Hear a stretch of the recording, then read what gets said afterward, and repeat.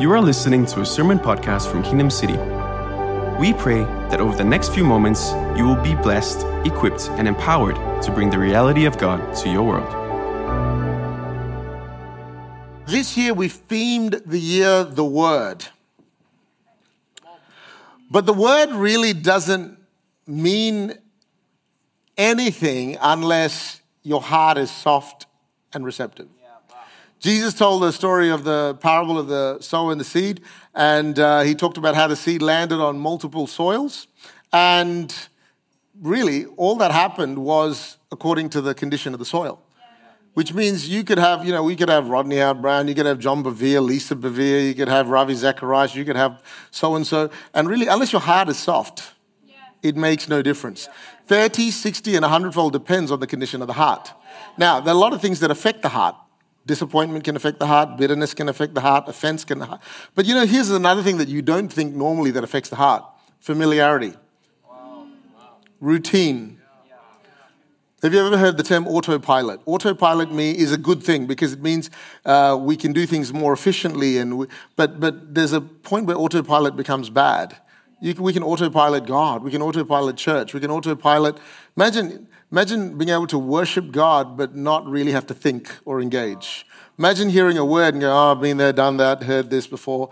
And the danger of familiarity without tenderness is it actually hardens your heart.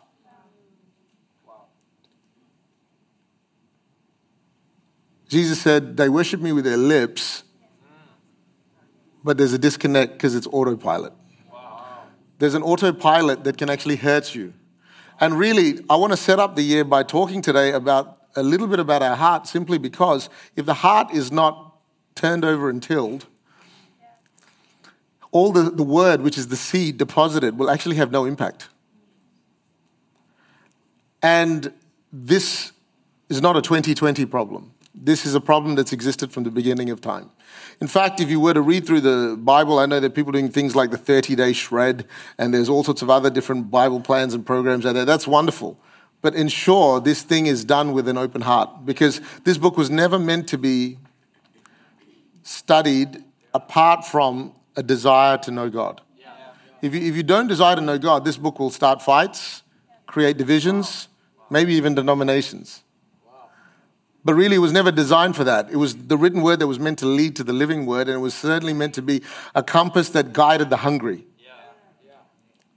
It wasn't meant to just give us more information, even though there's phenomenal information. This is it is the greatest document ever printed, published, now downloaded. 66 books written in 3 languages by 40 authors over a 1,500-year period.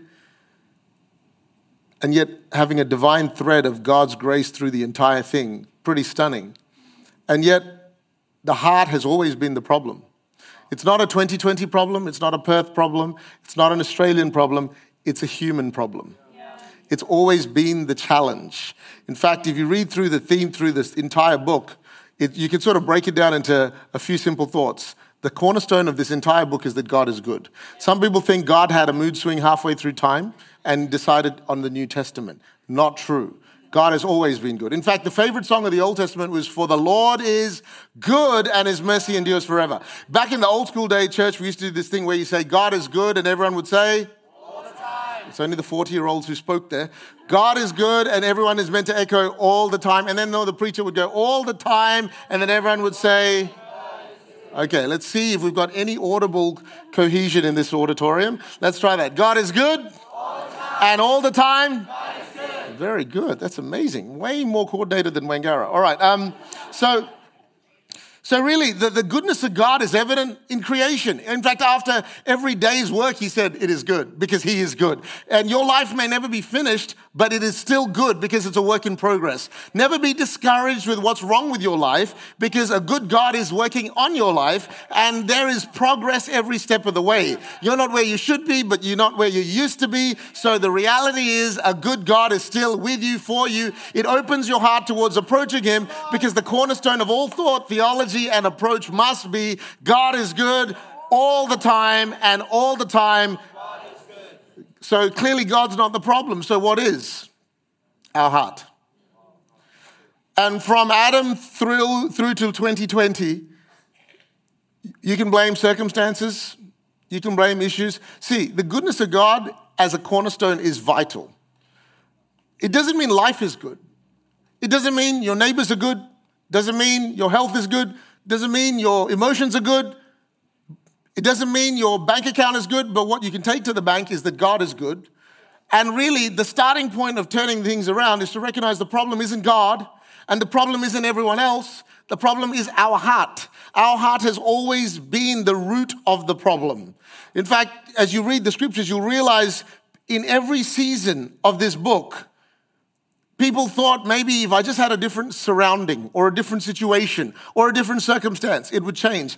And we realize the prophets come along and they start to declare, really, we don't have a situation problem, we have a heart problem, and this thing has to be fixed by a new heart. Our heart has always been the problem. Here's the other reality that we don't seem to talk about much these days. Choices have consequences. See, once your heart starts to move in a direction, it is imbecile, juvenile, and naive to think that your choices have no consequences. It might be small, it might be large, it might be good, it might be bad, but every choice comes with a consequence. And to think that there is no consequence is the deception that is literally ultimately creating a spoiled brat generation of people who demand rights and then complain when things don't work out. Every choice, whether it's with your morality, with your biology, with your sexuality, with your philosophy, every decision you make to do this or to do that leads to consequences. Choices have that's not bad, that's just life. You sow, you reap. It's part of DNA of humanity. And because choices have consequences, we'll find that from Adam right through till today, based on how our heart started to steer our lives, we made choices which ultimately had consequences. And you'll see right through the book, it led to problems, but it also led to blessing. And we get a choice. Choose this day whom you will serve. Choose today what you will do. Choose what words come out of your mouth. Choose what you let into your heart. And choose wisely because choices have consequences.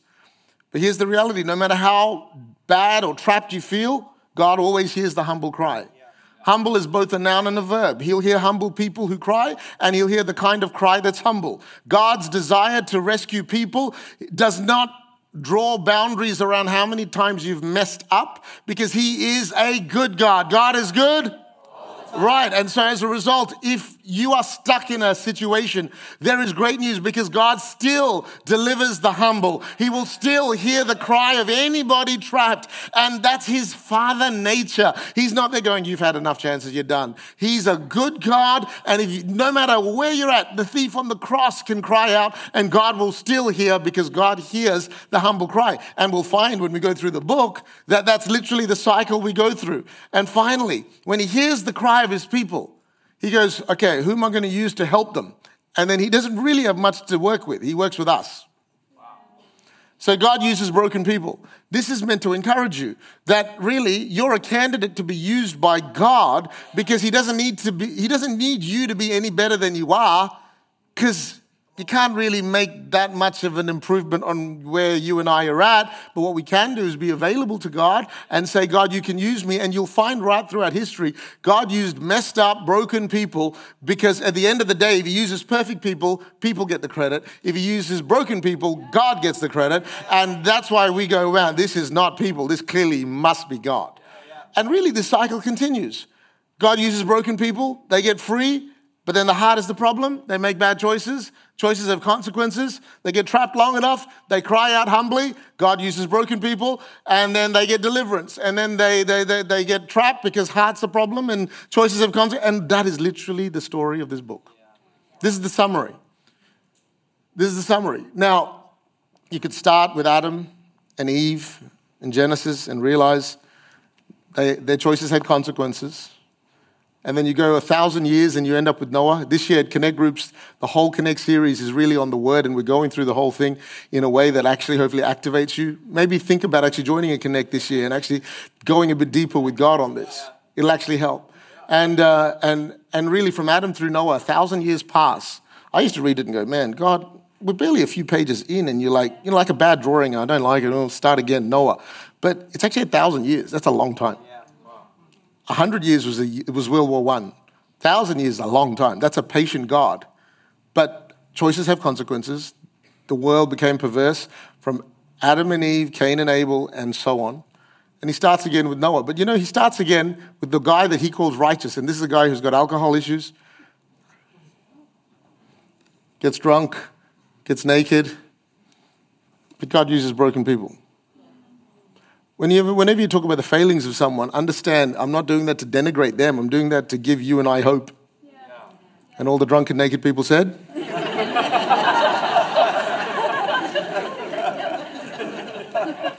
Starts with Noah, and he carries on. And 1,000 years later, there's 4,000 years of history. There's sort of Adam at 4,000 BC, Noah at 3,000 BC, and then we get to a guy called Abram. Abram's the first man that God says, you know what, I'm going to pick a man, and he says to him, I'm going to make your name great. I'm going to make your name so well known that I'm going to show who I am to the world through you and your family. And he turns a really old man into a dad, which becomes a tribe, which becomes a nation, which ultimately becomes the story of the Jews, which is really what the majority of this book is about. Wow. This man's family. And by the way, in case you think there was something special about him, God uses broken people. He lied about his wife, slept with his maid, and did a whole bunch of things that would get the AOG really mad with you.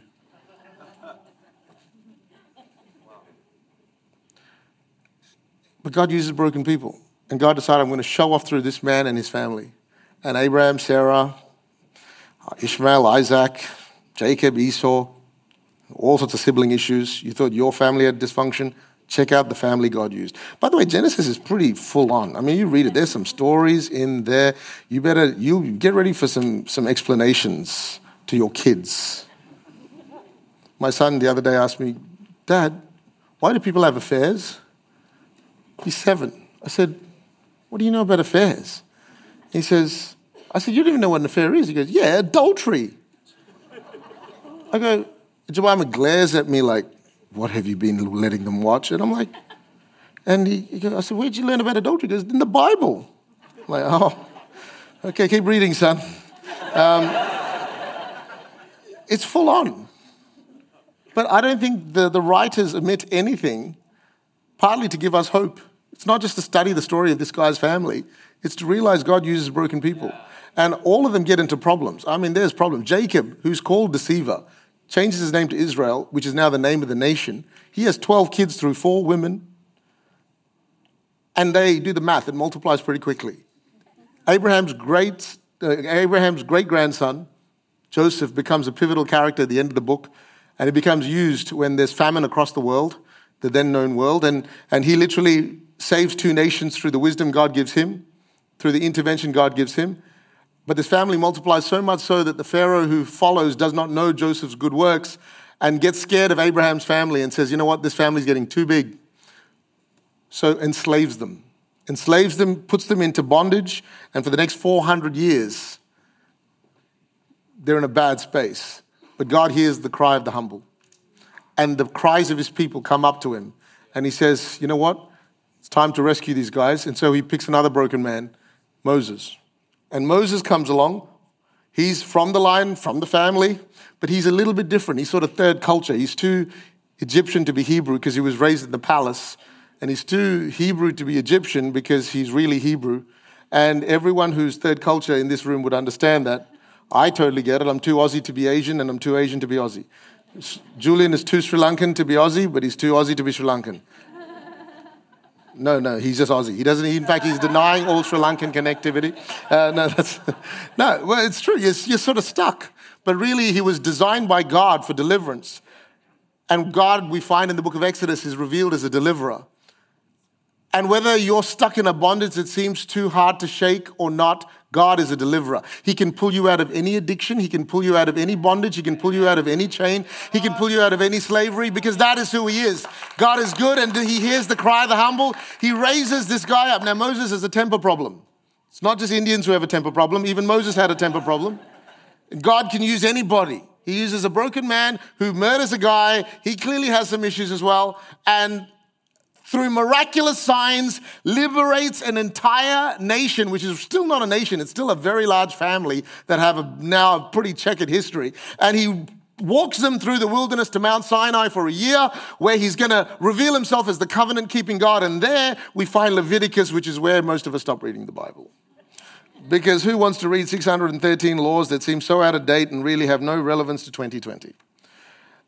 We normally get convicted by about June, and then we start in the book of John. And that's normally how the Bible reading plans work. But Leviticus is a vital document because really it gives the family national context. You can't have a nation without infrastructure, bureaucracy, policy, structure, and that's what God does. And if you read it, sometimes with today's standards, it looks a bit old and barbaric and crazy, but you got to understand, in the context of the day it was written, Leviticus is social justice, Leviticus is mercy, Leviticus is God's kindness, because God has always been good. In fact, he actually took care of people who had a soft and humble heart. He wasn't just showing off to Abraham's family. There were many stories in the Old Testament of how God includes people, and God reveals them. But you know, the strangest thing happens. They're free from slavery. You'd think they'd be happy, but they start whining in the wilderness.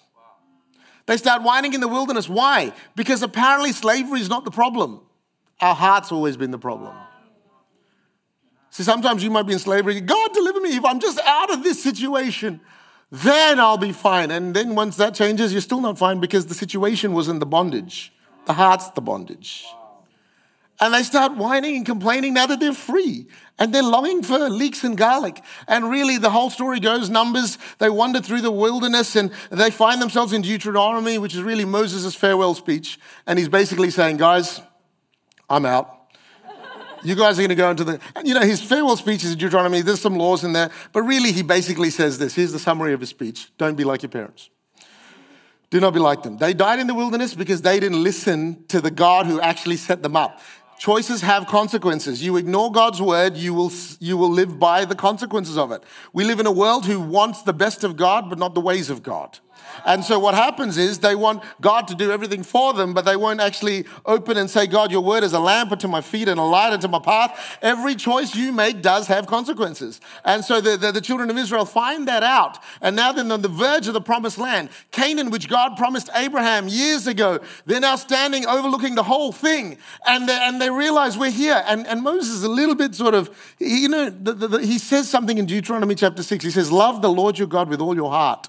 He already worked out that the heart's the problem. He says, you've got the laws, you've been in wilderness, you've been in captivity. I've been around long enough, Moses is saying, to realize no matter what you do, it's not going to work. You're going to fall again, but let me give you a clue. God will hear you when you're in captivity, and when the humble cry out, God will raise up a deliverer, and you're going to be okay. Just stay humble, but for goodness sake, love God with all your heart. Don't be like your folks who started whining even after the changes happened. Listen, you're going to get into Canaan. You're going to get your own houses. It's going to be amazing. But you're going to walk into problems because they get into Canaan. And now Joshua takes the reins. And Joshua now leads them into battle. They displace 31 kings. They divide up the tribes so they all have a land. And we think, if only God, I own my own house, everything will be good. And now they own their own house. Now there's a new problem. Neighbors. The Canaanites have other issues, and these guys become like their neighbors. They want to be so friendly with the neighbors, they become like the neighbors. Child sacrifices, sexual perversion. That's why God has to say, listen, if I'm going to give you territory, make sure you stay true to my word. He says to Joshua, be strong and courageous. I'll be with you like I was with Moses, but be faithful to obey. Deuteronomy, he says, you'll be blessed in the city, blessed in the country, if you follow the ways of God. But if you don't follow the ways of God, this is not a historical text. This is a 2020 truth. But humanity's been the same. God is good, but our heart is the problem. Our choices have consequences.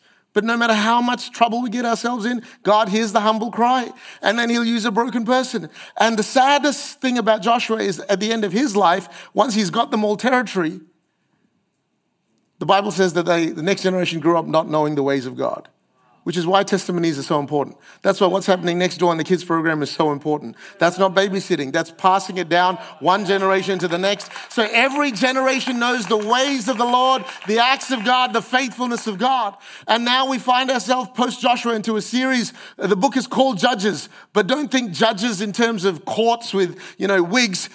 Don't think impeachment. Think military might. Think military might. And God anoints over the next 400 years periodically. You know what's really sad about the book of Judges? Abraham's family finally found a home. And even then, it still wasn't good enough. Why? Because even having your own house isn't the solution when the heart is the problem. So slavery, wilderness, even possessions. And Abraham's family is still lost. But the cycle continues. Choices have consequences. They get into bondage. They cry out to God. And right throughout Judges, you'll see this phrase, God's Spirit fell upon them, whether it was Gideon or Deborah or Samson. And the last truth is true. God uses broken people. These judges weren't great. They were just the best God had to deal with.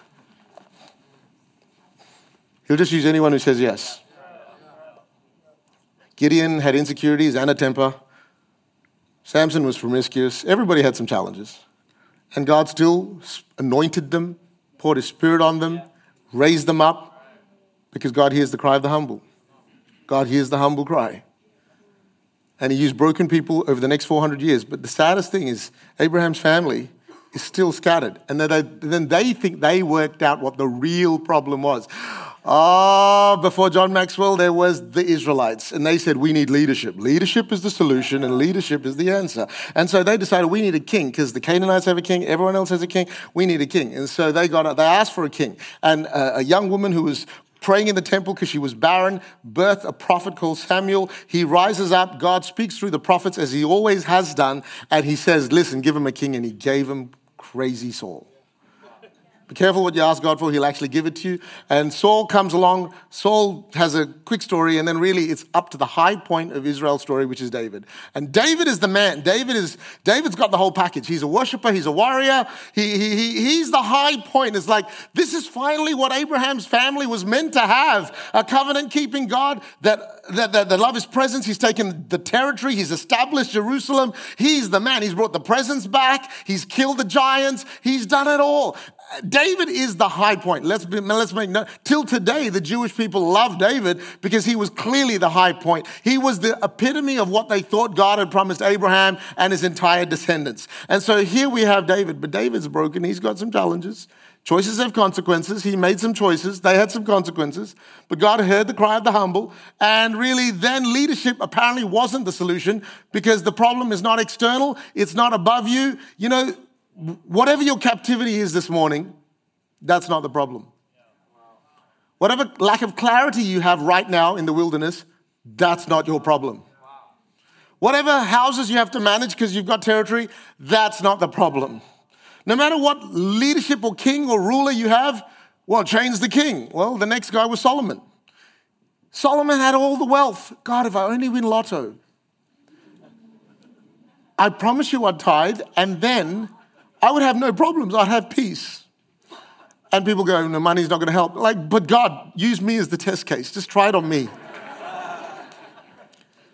And we find Solomon, the wealthiest and the wisest, who wrote the phrase, guard your heart. And the guy who wrote guard your heart didn't. Marries foreign wives for political alliances, ends up worshiping their God, doesn't guard his own heart. And by the end, he looks more like Pharaoh than David.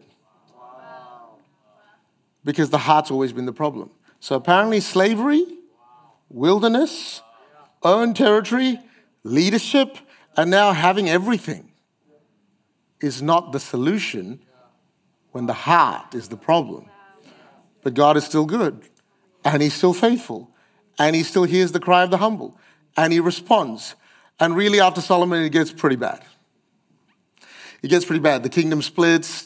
200 years, the northern tribes, they have 10 kings, and they have 20 kings actually, 20 kings, Elisha, Elijah, they all prophesy into them, but the 20 kings are all bad. The nation gets wiped out, and they're all in exile. Southern Israel was a bit better. They had 8 out of 20, not bad. Still a fail in exams, but it's better than 0 out of 20. And southern Israel have 20 kings, but 8 are decent. But towards the end, there's a guy called Manasseh. He really messed things up for everyone and really undid all the good work of the few good ones that came along. And the short version is they end up in exile in Babylon. How tragic. 1,000 years after God speaks to Abraham, says, I'm going to make your name great, and I'm going to show off through your family, and I'm going to give you nations. You can see Canaan, it's your land. And 1,000 years later, is it God's issue? No, God is good. Our heart is the problem, and our choices have consequences. All the prophecies aren't going to save you if you make the wrong choices. But God hears the cry of the humble, and he still has. There was glimpses even in those periods. Ezra, Nehemiah, Zerubbabel, Persian king was pretty kind to them. Maccabees, there was a bit of a revival there. Alexander the Great comes, cleans them all out again. Then before long, they end up under the captivity of Rome. And Abraham's family is scattered. Abraham's family is in exile. We don't even know what happens in the last 400 years before the New Testament. It's just a sad story. And yet God is good. And God never gives up. God is a covenant-keeping God. No matter how sad your story feels, it's not the end. Because God's still in it. And then about 2,000 years ago, a rabbi starts to walk the face of the earth. He's born in a barn in Bethlehem. And he starts very strangely saying things that are so contrary to how kings should behave. He says it's not what enters a man's mouth that makes him unclean, but what comes out of his heart. He says murder is not when you stick the knife in, it's when you harbor anger in your heart. He starts saying things like, you've got to love the Lord your God with all your heart. He starts quoting Moses again. He says, listen, adultery isn't when you actually just do it, it's when you think it, when it starts in here, it's an issue. He says, blessed are the poor in spirit. And they're like, we want someone a bit more inspirational and motivational, someone a bit more military, a bit like David. Blessed are those who mourn, for they shall be comforted. Blessed are the meek. They're like, no, we don't want meek, we don't want poor, we don't want mourners, we want the opposite. And Jesus comes along and says, blessed are the poor in spirit, blessed are those who mourn, blessed are the meek, blessed are those who hunger and thirst for righteousness, they shall be filled. They're like, who are you? But what's amazing is he's healing the sick, he's raising the dead, he's delivering demons, he's moving in power, he's teaching with authority. There's something about him that draws them in. And yet he's teaching everything contrary to what they thought was required to deliver them from the next level of exile and captivity. He says, blessed are the pure in, for they shall see God. Blessed are the peacemakers, for they shall be called sons of God. Blessed are the persecuted. What do you mean the persecuted? I thought the oppressor. No, the persecuted. For theirs is the kingdom of heaven. For so they persecuted Elijah, Elisha, Ezekiel, Haggai. They killed them all.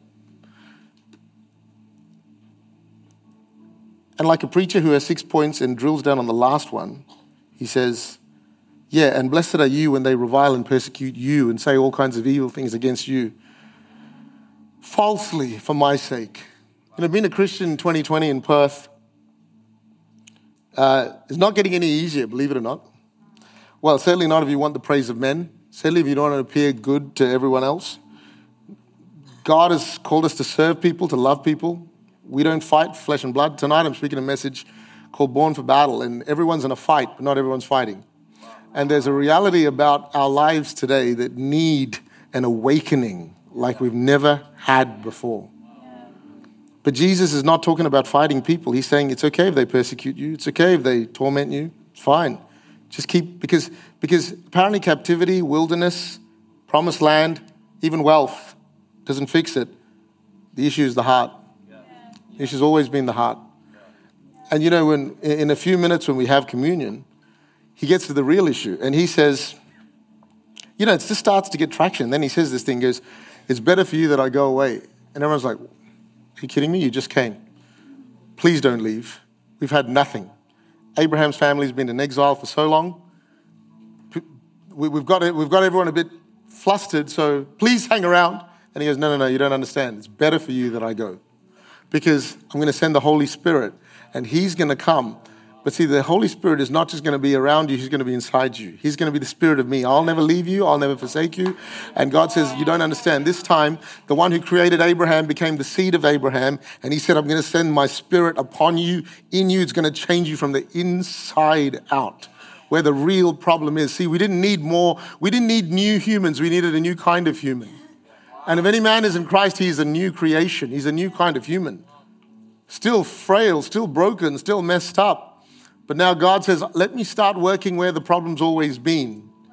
I support every prayer we pray at the front here. When people say, please, I need this to change, I'm believing for this to move. We have stories and testimonies, and I amen all of them, and I still stand with all of them. But the real prayer we should be praying is, change my heart, oh God. Because apparently the change in situation, take me out of bondage. Give me direction. Give me a new house. Give me lotto tickets. It all falls apart if your heart's not right. And the Spirit of God comes on the day of Pentecost and sets 120 humble people on fire. And right throughout time, God has always been good. Our heart is still the problem. Our choices still have consequences. But He'll still hear the cry of the humble today. And He'll still use the broken. He'll still use anybody. He's not fussy with who He uses. He'll use anybody. Thanks for listening to this week's message.